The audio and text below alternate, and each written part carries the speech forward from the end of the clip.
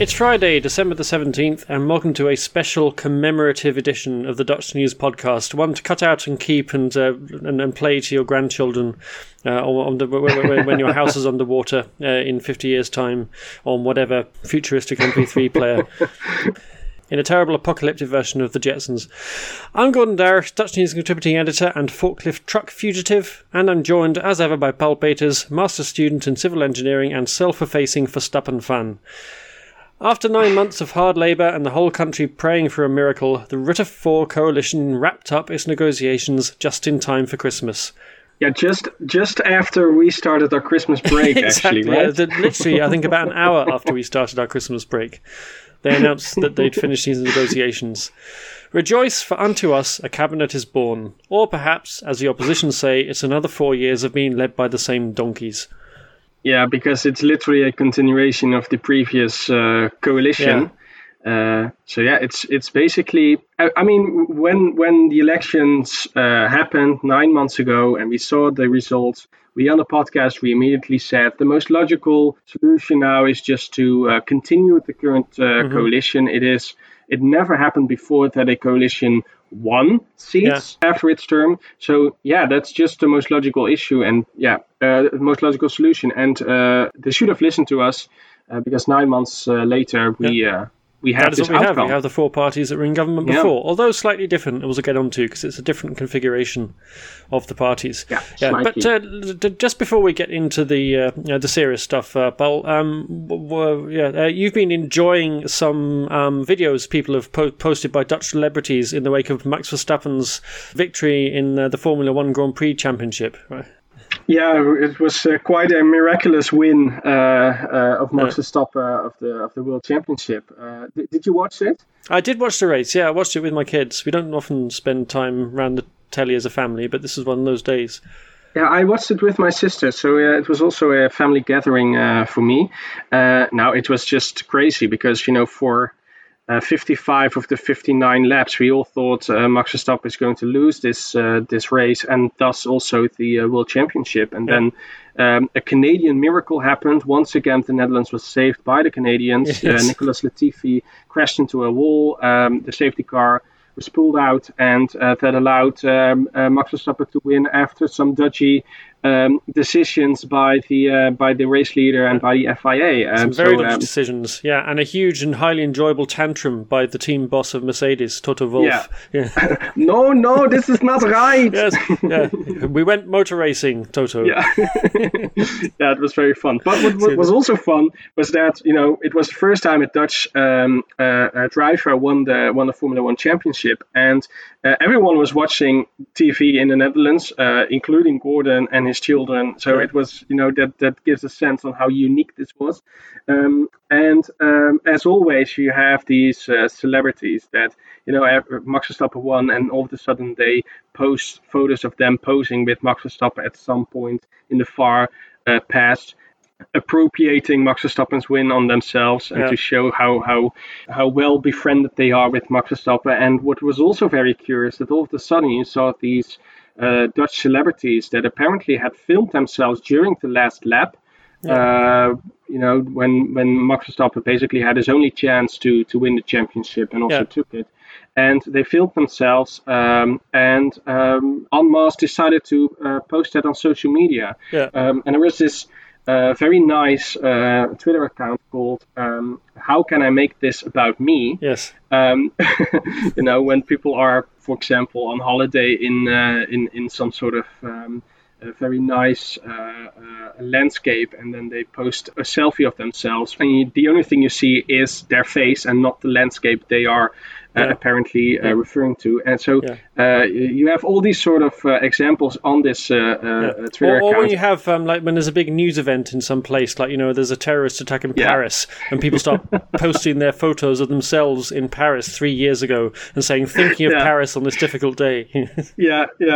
Or I was there yesterday, or I was supposed to be there. It's appropriating news events on themselves. So this account had a very busy day on Monday, selecting and gathering all these celebrities. Yeah, so Dutch minor celebrities trying to be spontaneous, just to produce some of the best internet content I think we've seen this year. Verstappergasms, I called them. That's a nice name.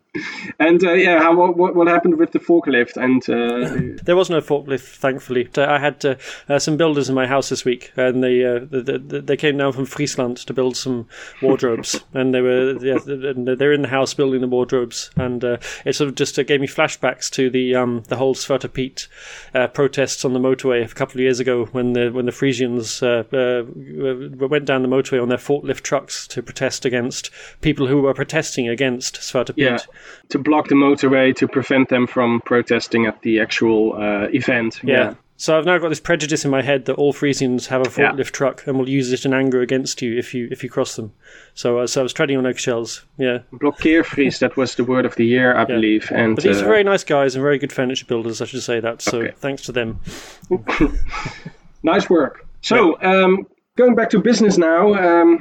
The coalition, after a record 272 days, the four parties resigned in January over the toeslagenaffaire, but still won a majority at the general election in March, have agreed to form the next government. Mark Rutte of the VVD will continue as prime minister in a coalition with D66, CDA and the ChristenUnie, but with D66 replacing CDA as the second largest party. There will be a major cabinet reshuffle, and the outline coalition agreement indicates a change of strategy as well. Johan Remkes, or to give him his official title, Mr. Stikstof, acknowledged that the talks had been excessively long as he handed over the agreement to Tweede Kamer Chair Vera Bergkamp, who was also critical of the duration and the leaks from the negotiations. Too often they read things in the media first and only hear about them in Parliament afterwards. But overall, there was a mood of relief and humility as the four leaders gave their press conference on Wednesday afternoon. Yeah, a lot of, I think, sort of self-reflection and leaders, a bit of mea culpas from the leaders saying, sorry, this has taken quite so long and maybe it should be a bit quicker next time. But we got there in the end. And also not a celebratory mood, I think, no.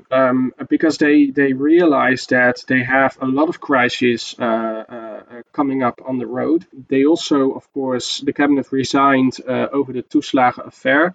Which I think we will talk about later, a little bit later in the podcast. Which is quite a shameful scandal, of course. And a lot of opposition parties feel like, we have this combination of parties that is politically responsible for this total mess in the toeslagenaffaire, and now they are back again. Yeah, and I think there was a real mood of, they had like a debt to repay to the people almost for the way they handled the toeslagenaffaire, and just a sense that that there should be some kind of administrative renewal, that the way that government's done has to change fundamentally, and the relationship between government and the people. I think there's lots of measures in this that aim to kind of have a more human relationship, really, rather than having the a lot of the toeslagenaffaire was about the fact that systems are so automated and bureaucratized that people just got lost in them, and there was nobody they could phone up or ask for help or tap on the shoulder, and there was no one they could turn to when they were in serious help. They just got driven further and further into the mud. And the institutions that are supposedly there to help people in need and in conflict with the government, judges and the judicial system, also failed in this topic, right? For example, we talked about the Council of State last week. Amalia was installed there as an official member, but the Council of State always, when there was a court case, they always took the side of the Belastingdienst and never took the side of the people who were, as it turned out now, were wrongfully accused of fraud. And they wrote a very self-critical report about that role. But it just shows that as you say, we need a more humane, more human relationship between all of the institutions of the government, but also of the judicial system as well. Yeah, exactly. I think a lot of people who deal with officialdom just find they're up against this wall of bureaucracy and institutions, and they can't find any way through it, and they're rebuffed at every turn. So whether you've got a big debt to pay a huge tax bill, you've got children being taken into care, the people who are very vulnerable are not getting any support, and I think that's the thing that they want to tackle at the root. Whether or not it actually happens is something we'll have to see. Yeah. So going back to the coalition agreement, can you tell us what are the main points of that? Yeah, well, first of all, they're going to spend a lot of money, which is quite a break from Rutte's earlier coalitions, which tended to be all about frugality, the participation society, and, of course, in the case of Rutte 1, massive public spending cuts that have kind of come back to haunt him, really, I have to say. Net spending over the 4 years is calculated at 13.3 billion euros, which will controversially take the Netherlands over the EU's debt limit of 60% of GDP. And, the Italian finance minister's response is not recorded, but you can imagine what he must have been thinking when he saw this massive spending plans by the Dutch government. But Rutte will say this is not a structural exceeding of the 60% rule, because he will say it's only a one-time. There are a lot of there's a lot of money that will only be spent one time and not longer. So can you tell us what that's all about? Yeah. So I mean, first of all, there's lots of plans on the environment. They really want to step up their ambitions on climate change, and I think this is definitely something that's driven by D66, who are big, campaigners for a cleaner environment and of course European targets as well. So they've now enshrined the European target of reducing CO2 emissions by 55% to 1990 levels by 2030, although they say they'll strive for 60%. Yeah, and that is in order to make sure they will reach the target of 55%. So they're aiming higher than the actual goal. Yeah, you've seen in the past they always fall short. So they say if we set the target higher, then we'll definitely hit 55%. Yeah, and that's clearly another D66 element in this agreement. Yeah, sure. You can't imagine the CDA signing that off as the second largest party. Yeah, I mean, there's a general point there. I think what we see is this. I think although it's the same four parties, we had in the last coalition was like basically the VVD and CDA. It was a conservative coalition, conservative-led. This is more liberal-led because D66 is number 2 party. There's also on the environment. There's two big kind of long-term funds. There's 35 billion to manage the energy transition. There's 25 billion to solve the Stickstoff crisis, the nitrogen compound emissions, which of course is the result of a council state judgment that the Netherlands is releasing too much nitrogen oxide into the atmosphere, and that's why we've had to cut our speed limits in the daytime and all kinds of other things. The task of deciding how to sort that out has been delegated to the provinces in a very noble move, basically because it's bound to aggregate the farmers and stimulate protests. So they basically, the coalition kind of washed their hands of that and said to the provincial governments, you sort out you do the dirty work on that.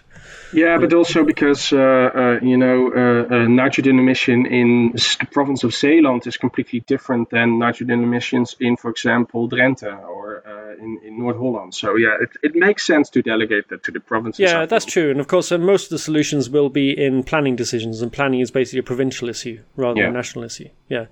On the energy transition, there's money for all sorts of schemes like insulating homes better, encouraging people to switch to electric cars, also stimulating purchase of second-hand electric cars, and replacing gas heating with hybrid water pumps. We'll talk more about gas in the context of Groningen a bit later. But yes, one of the long-term goals is to switch off the gas supply altogether. Another thing I noticed was synthetic kerosene. Now, obviously, aviation is a big polluter and a generator of Stickstoff, but Schiphol Airport, of course, is a huge employer and just far too strategically important to sacrifice. So the kind of solution, and I detect this as a D66 move as well, is to make the Netherlands a pioneer in green fuels. Yeah, well, that's quite ambitious. Yeah. What I noticed, what it struck me in this agreement is that you see a lot of measures, and you can clearly see that there is an element of one party in it and an element of another one. That's the compromise. Because, of course, D66 really wants to reduce the nitrogen emissions and actually wants to reduce the size of Schiphol as well. But if you are now taking the ambition to create and to be an innovator in synthetic kerosene, that is clearly something that the VVD wants, right? That they want to innovate in techniques that they could export all over the world. So exactly, they can market it, and also, of course, it allows them to retain Schiphol as this massive hub airport, which is good for big business. There'll be an environment minister appointed to oversee all of this complicated planning. That's one of 19 ministerial posts in the new cabinet, which is very un-Rutte-like, I would say. Yeah. To have that many ministers. Even though that's clearly a result of the problems that we've seen with ministers and also MPs that had to become overworked and were burned out and had to resign early because of stress issues, for example. We had so few ministers that they just had too much work to do. And that really took a toll in the past 4 years, I think. Yeah, exactly. I think in the past, Rutte has said he likes ministers to be slightly overstrained, slightly overworked. Now I think he's stepped back from that. And also because in the Toeslagen affair, what we noticed is that ministers and departments just couldn't keep an eye on what was going on. Everything happened under the radar for years. So he feels like having more ministers and more staff will help that. And then on energy as well, there are some VVD wins, I think. The nuclear plant at Borssele is going to stay open, and there will be 2 more nuclear power stations planned. And then rekeningrijden, this very idea that's been talked about for ages of having pay-as-you-go driving taxes, pay-as-you-go vehicle taxes, rather than the current kind of blanket tax that you have. That's been talked about for about 30 years now, I think, and it is in the coalition deal, but it won't come in until 2030, by which time Mark Rutte will have a nice, comfortable chair in a director's office somewhere at Shell or somewhere like that. Well, probably not Shell anymore, I think. No. Or he maybe still be prime minister. Yeah, possibly. Yeah, and there's also money for education. Student loans are being abolished only 6 years after they came in, and student grants will return. And people who are studying now, who are disadvantaged because they end up in debt, will be compensated through a voucher scheme. €1 billion has been set aside for that. And primary school teachers will have their salaries brought up to the same level as secondary teachers. And on housing, there are big plans for housing as well, because there's a big shortage of homes, and especially affordable homes. So the government wants to build 100,000 new houses a year, and 2/3 of these will be classed as affordable, which is up to €325,000. That's an affordable house now, apparently, which is also the limit for the national mortgage guarantee.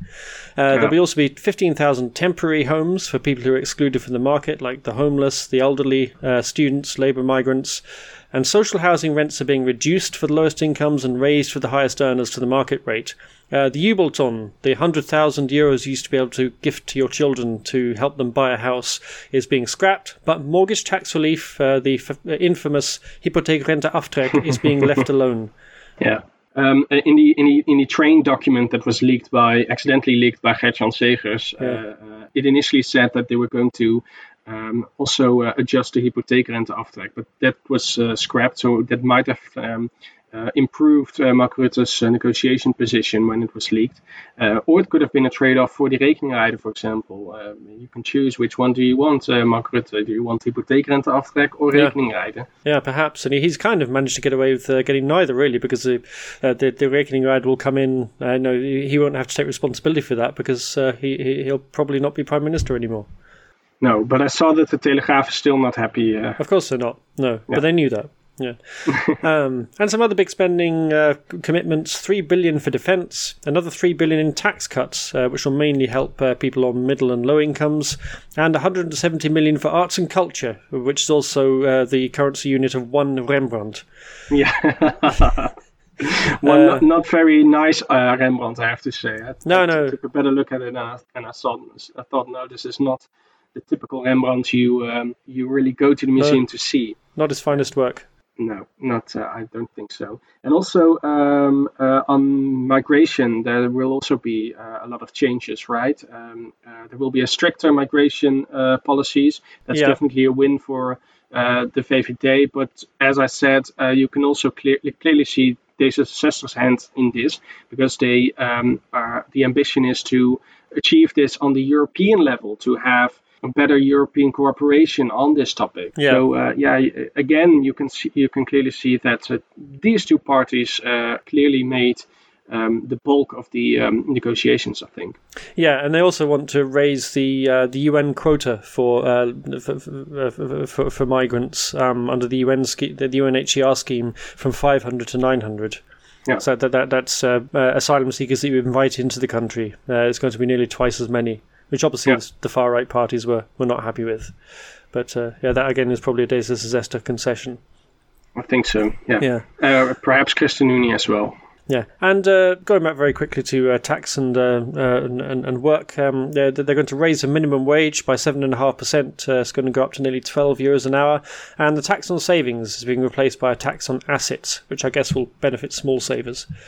Yes. And airport tax is being raised as well, and there'll be a tax on sugar. So sugary drinks. And the added value tax on fruit and vegetables will be reduced to 0, right? Yes. Yeah. So kind of healthy eating, tax rebalance there. Yeah. So, as we mentioned, the cabinet resigned in, when was it, January 2021? Yes. Long time ago. That was over the toeslagenaffaire. Is that mentioned in the agreement in any way? Yes, it's mentioned quite prominently. In the preamble, the parties say they want to improve and accelerate the compensation process for victims of the Toeslagenaffaire, but they do warn it's probably going to carry on until at least 2023.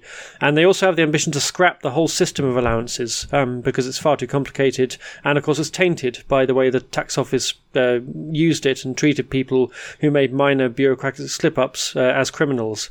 Yeah, because how it works now is you apply for the toeslagen for the benefits. You basically request the government of a certain amount of money, and the government will only check if you are actually eligible for that on a later date. And that could mean that sometimes if you filled in a form wrongly and you accidentally requested too much money, that you're going to have to pay it back, of course. But because the in childcare so much money is involved, it can easily lead up to thousands and thousands of euros. And the Toeslagenaffaire really began because this amount of money people had to pay back was so high that they were automatically labeled as fraudsters, and they couldn't get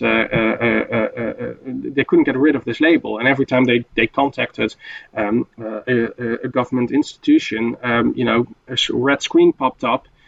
This is a fraudster, because they were automatically assigned this label. So that was and it kind of doesn't make sense to have so much money pump around, and it will eventually end up with the government anyway. So you pump government money from the government to a person. This person pays a private company, and that private company sends it back to the government. So they are going to change it in such a way that the daycares will get the money, will get the subsidy, and not the individuals themselves. Yeah, exactly. It's just this horrifically complicated, it's almost triangular relationship where you have the government, the person who's actually the paying for the childcare, but then the private company that's providing it, and plus also you have the Sociale Verzekeringsbank, which supplies the money, is different from the tax office or the Toeslagen department to approve and evaluate your payments, and it's all gigantically complicated. And like you say, the idea was to get the money to people up front. They didn't want people to wait to get their benefit because there was so much money involved.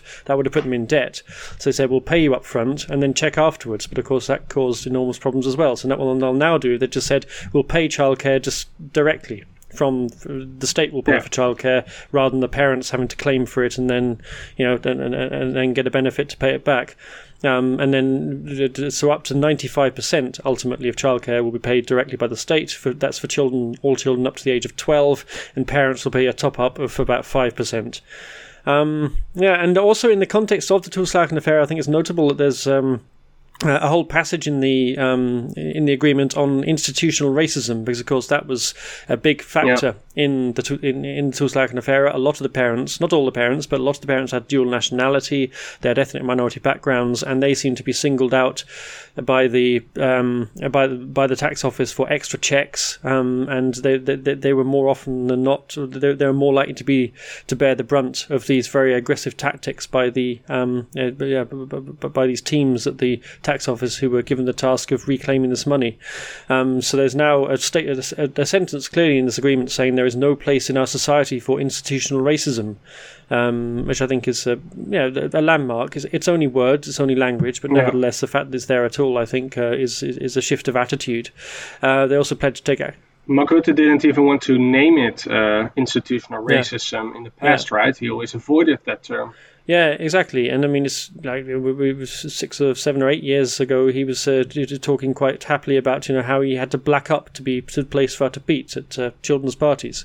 So yeah, it's definitely changed. I mean, it's easy. I guess it's easy for us as two white guys to sit here and say, "Oh, it's great the government will do something about institutional racism."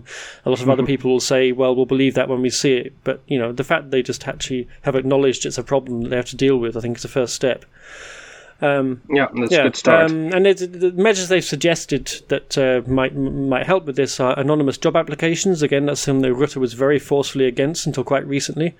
And also specialist anti-discrimination detectives in the police force to encourage people to report discrimination. And then the other big compensation scheme, aside from the Toeslagen affair, is, of course, the Groninger gas fields, where people's houses have been damaged by earthquakes. The government says it will make more money available, if necessary, to give people and businesses in the province a sense of perspective. Sustainable restoration of the foundations will be included in the compensation package, so it's not just enough to just patch up the walls. And the burden of proof is being reversed, which has been a big source of disgruntlement for people who are trying to put claims in and being knocked back or being delayed because they say, we want to see if it really is the problem, the damage to your house really is caused by earthquakes or not. Yeah, and this is another topic where we'll see a parliamentary inquiry on during Mark Rutte's fourth cabinet. So this is also something they, also politically speaking, really need to solve in order to politically survive these parliamentary inquiries. Yeah, exactly. So what sort of things were the opposition picking up on, Paul? There was a debate on Wednesday on the coalition agreement, and I think you could clearly sense a feeling of disgruntlement among Jesse Klaver of GroenLinks and Lilianne Ploemen of PvdA. They were, of course, put aside by Sigrid Kaag at some point during the 9 months because they needed to move on. Sigrid Kaag decided to try it once again with the ChristenUnie, and that eventually led to this new and of course coalition. the Blokkeervries, speaking of Blokkeervries, and he got his way, didn't he? Wopke Hoekstra didn't want to have both those parties in the coalition. He said quite firmly, I think even more than Rutte, although Rutte backed him up, he said it's either one or the other, and PvdA and GroenLinks wouldn't be separated. So D66 had to yield and bring the ChristenUnie back in. Yeah, and D66 initially demanded these two parties on board as well, because they felt like, we want a more progressive coalition than we had in the past 4 years, and therefore we need another progressive coalition partner. But, both GroenLinks and PvdA, they both have so little seats to bring in that, the progressive weight in the negotiations would have been too low. That's what D66 calculated. That's why they wanted at least two of these parties, but that was simply too much for both CDA and VVD. Also, mathematically speaking, they weren't. The second party wasn't required. So it just seemed to doesn't make a lot of sense for them. At least that was the argument they could use in order to reject that proposal. And in the end, they tried to Sigrid Kaag. As she will say now, I took responsibility. I dropped my unreasonable demand. I said, let's try it another way, and that ultimately resulted in Mark Rutte's new cabinet. But Jesse Klaver really attacked the coalition agreement in the debate on Wednesday, and he especially chose to aim his arrows at the proposal to have a 4.5 billion healthcare bezuiniging. Well, actually, the coalition will say it's not a reduction in the expenditure on healthcare. It is a reduction of the growth of the expenditure on healthcare. But Jesse Klaver and all the other left-wing coalition parties, as well as the PVV, they said it is incomprehensible that in times of a global pandemic, you are going to propose to spend less money than you initially anticipated on healthcare. This is actually the time to increase the spending on healthcare. But the coalition will say, no, this is required to keep the healthcare spending in check, because it's already, more than 1/3 of the government's budget, I believe, is spent on healthcare. I guess that partly reflects the fact that what we have here is not a full detailed coalition agreement, because there's all we really have at the moment is a headline figure. The coalition has said we want to reduce or scale back healthcare spending by this amount, and the opposition can jump on and say this is basically like a cuts program, and the coalition parties will fire back and say, well, no, it's because there's been excessive spending because of things like market forces, and we just want to make spending more efficient. And because there are no actual detailed plans of what they're going to do, both sides can continue to argue their point. So it almost was a semantic discussion actually on what is the meaning of bezuiniging, what's the definition of a government cut. But what also was noticeable was that the whole idea of having this agreement written in broad terms and not detailed to the last comma and the last euro the coalition will spend is to invite opposition parties to come in and actively work together with the coalition partners to come up with a policy that is as broadly supported in Parliament as possible. And Jesse Klaver said, this one thing I requested of the coalition, take a look again at these 4.5 billion euros, and the answer was no. The door was immediately shut. So these coalition partners will say a new administrative culture. There's no such thing going to happen, because the first time we tried, they responded in the same way as they did previously. Yeah, definitely. But it's kind of curious. They said, I think Johan Remkes said repeatedly, this is just going to be an outline agreement and the detail will come back in. But it seems like kind of halfway house, really. It's not a full coalition agreement. That would be about well over 100 pages. But it's not exactly a sketch either. It is quite detailed. So there isn't an awful lot of room for the... Rutte described it as not as thin as we hoped, but not as thick as we feared. Yes. It's another example of the Polder model, right? You have to you end up in the middle, and that's exactly. End up with a compromise, don't you? And this is and also in various topics, you see that there isn't indeed. They have written the plans in very broad terms, and there's still a lot of work to do to actually fill in the details, and that's where they need the opposition partners as well. That is where they are going to invite the opposition parties to actively participate in the policy making. But at other points, you see that it is already detailed to the last euro, and I think this is just one of these items that they were forced to agree on in detailed terms. And that also automatically means that you cannot turn on that, because it was a hard fought compromise, and why would you open the negotiations again if you have finally reached an agreement on this? Yeah, that's the thing, and often you see when they do adjust the coalition deal during the course of the cabinet term, it's kind of a quid pro quo basis, right? It's where if one party has to concede, like the classic example I think that immediately springs to mind was with Labour and the VVD when they had to agree the Kinderpardon. Wasn't it? And immediately Labour then had to sacrifice something in exchange for that.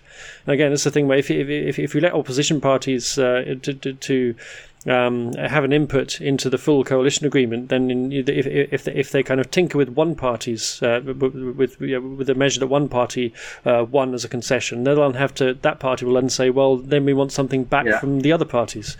So it's going to get gigantically messy, I think. Well, it has scope to get gigantically messy. And Rutte's second cabinet was Labour and VVD, and that was really a quid pro quo agreement. You could really see at every item in the agreement, this is a VVD win, or this is a PvdA win. But I do feel, as I read the agreement, that this is a much more balanced agreement. As I said, you can really see that it is, all the proposals have VVD influences and D66 influences or CDA influences, so it's much more balanced and much less quid pro quo, I feel. That's my judgment. That was my impression. Yeah. So was there anything else that stuck out? Yeah, a few some minor things sort of worth picking out. There's 1.25 billion for infrastructure, but to kind of try and bring roads, bridges, canals, viaducts, which are sort of falling behind their maintenance, back up to standard. Does that mean that we will have 10 Rembrandts on the side of the road? Possibly, yeah, that might well be. It's there's some odd things like Amsterdam's canals, are in a terrible state and need lots of money to upgrade. I saw a report from Oude Pekela, about the poorest municipality in the Netherlands, saying they're going to have to just remove half their bridges, their canal bridges, because they haven't got money to maintain them. So little projects like that, and they're going to have more. This is the thing, more 30-kilometre zones in built-up areas. So almost, I think the municipalities of the big cities have said they want basically their whole residential space to be 30-kilometre zones now. It looks like they're going to, but they needed the national government to sign off on that. So it looks like they are going to. And the Lelylijn, there's going to be like a Delta plan for the north, I think they've called it rather grandly, which basically means a train line up to up through Lelystad up to Groningen.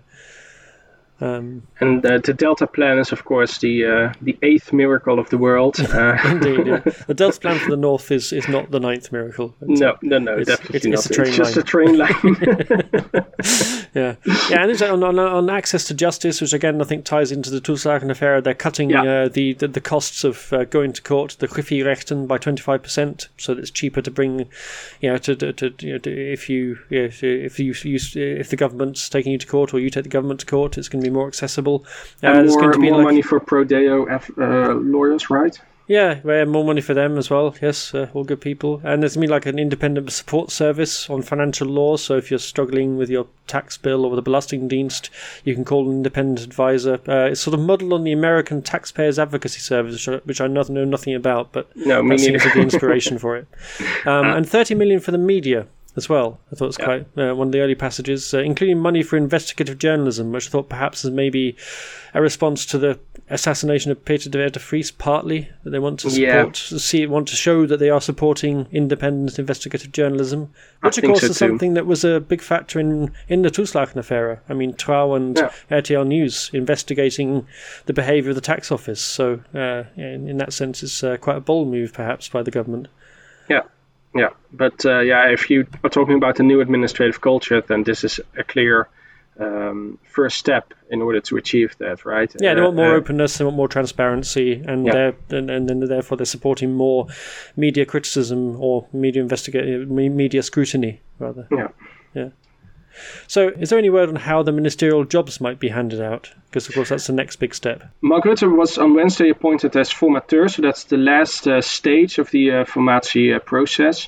And as formateur, he's also the person that is officially expected now to become prime minister. And he's now going to look for people to fill his cabinet, basically. Of course, he will do that with the help of the coalition partners. So, of course, actually, they will bring people forward, and he's basically going to have to accept them, because that's how it works in the Netherlands.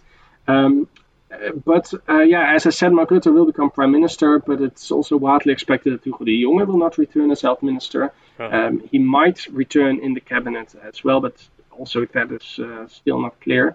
CDA leader Wopke Hoekstra told journalists on Friday that he will remain in the cabinet, but it is also widely expected that he has to give up his precious post as finance minister. So also not yet known what he's going to do in Rutte's next cabinet. I expect a lot of grappa and sambuca will be poured in over the weekend when they hear initially that Wopke Hoekstra is no longer finance minister.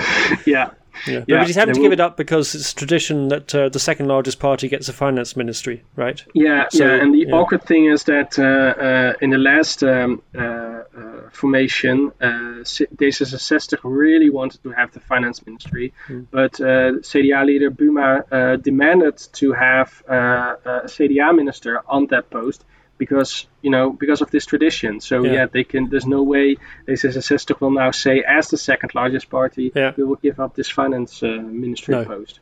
Unfortunately for Wopke.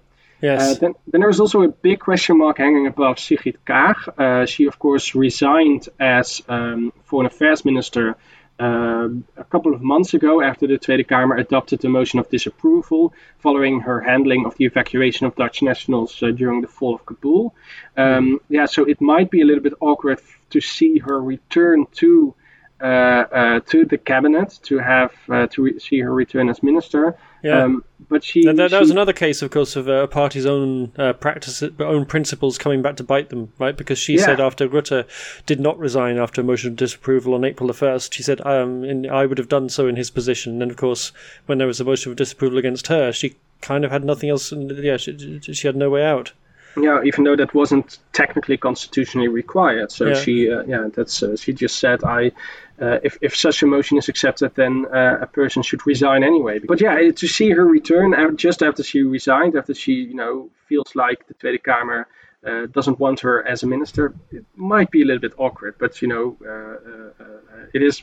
Perhaps it whispered that she might return as a minister for the new climate ministry, and that is, far enough from foreign affairs to make it acceptable for her to return. But she still is not sure yet. She refused to comment.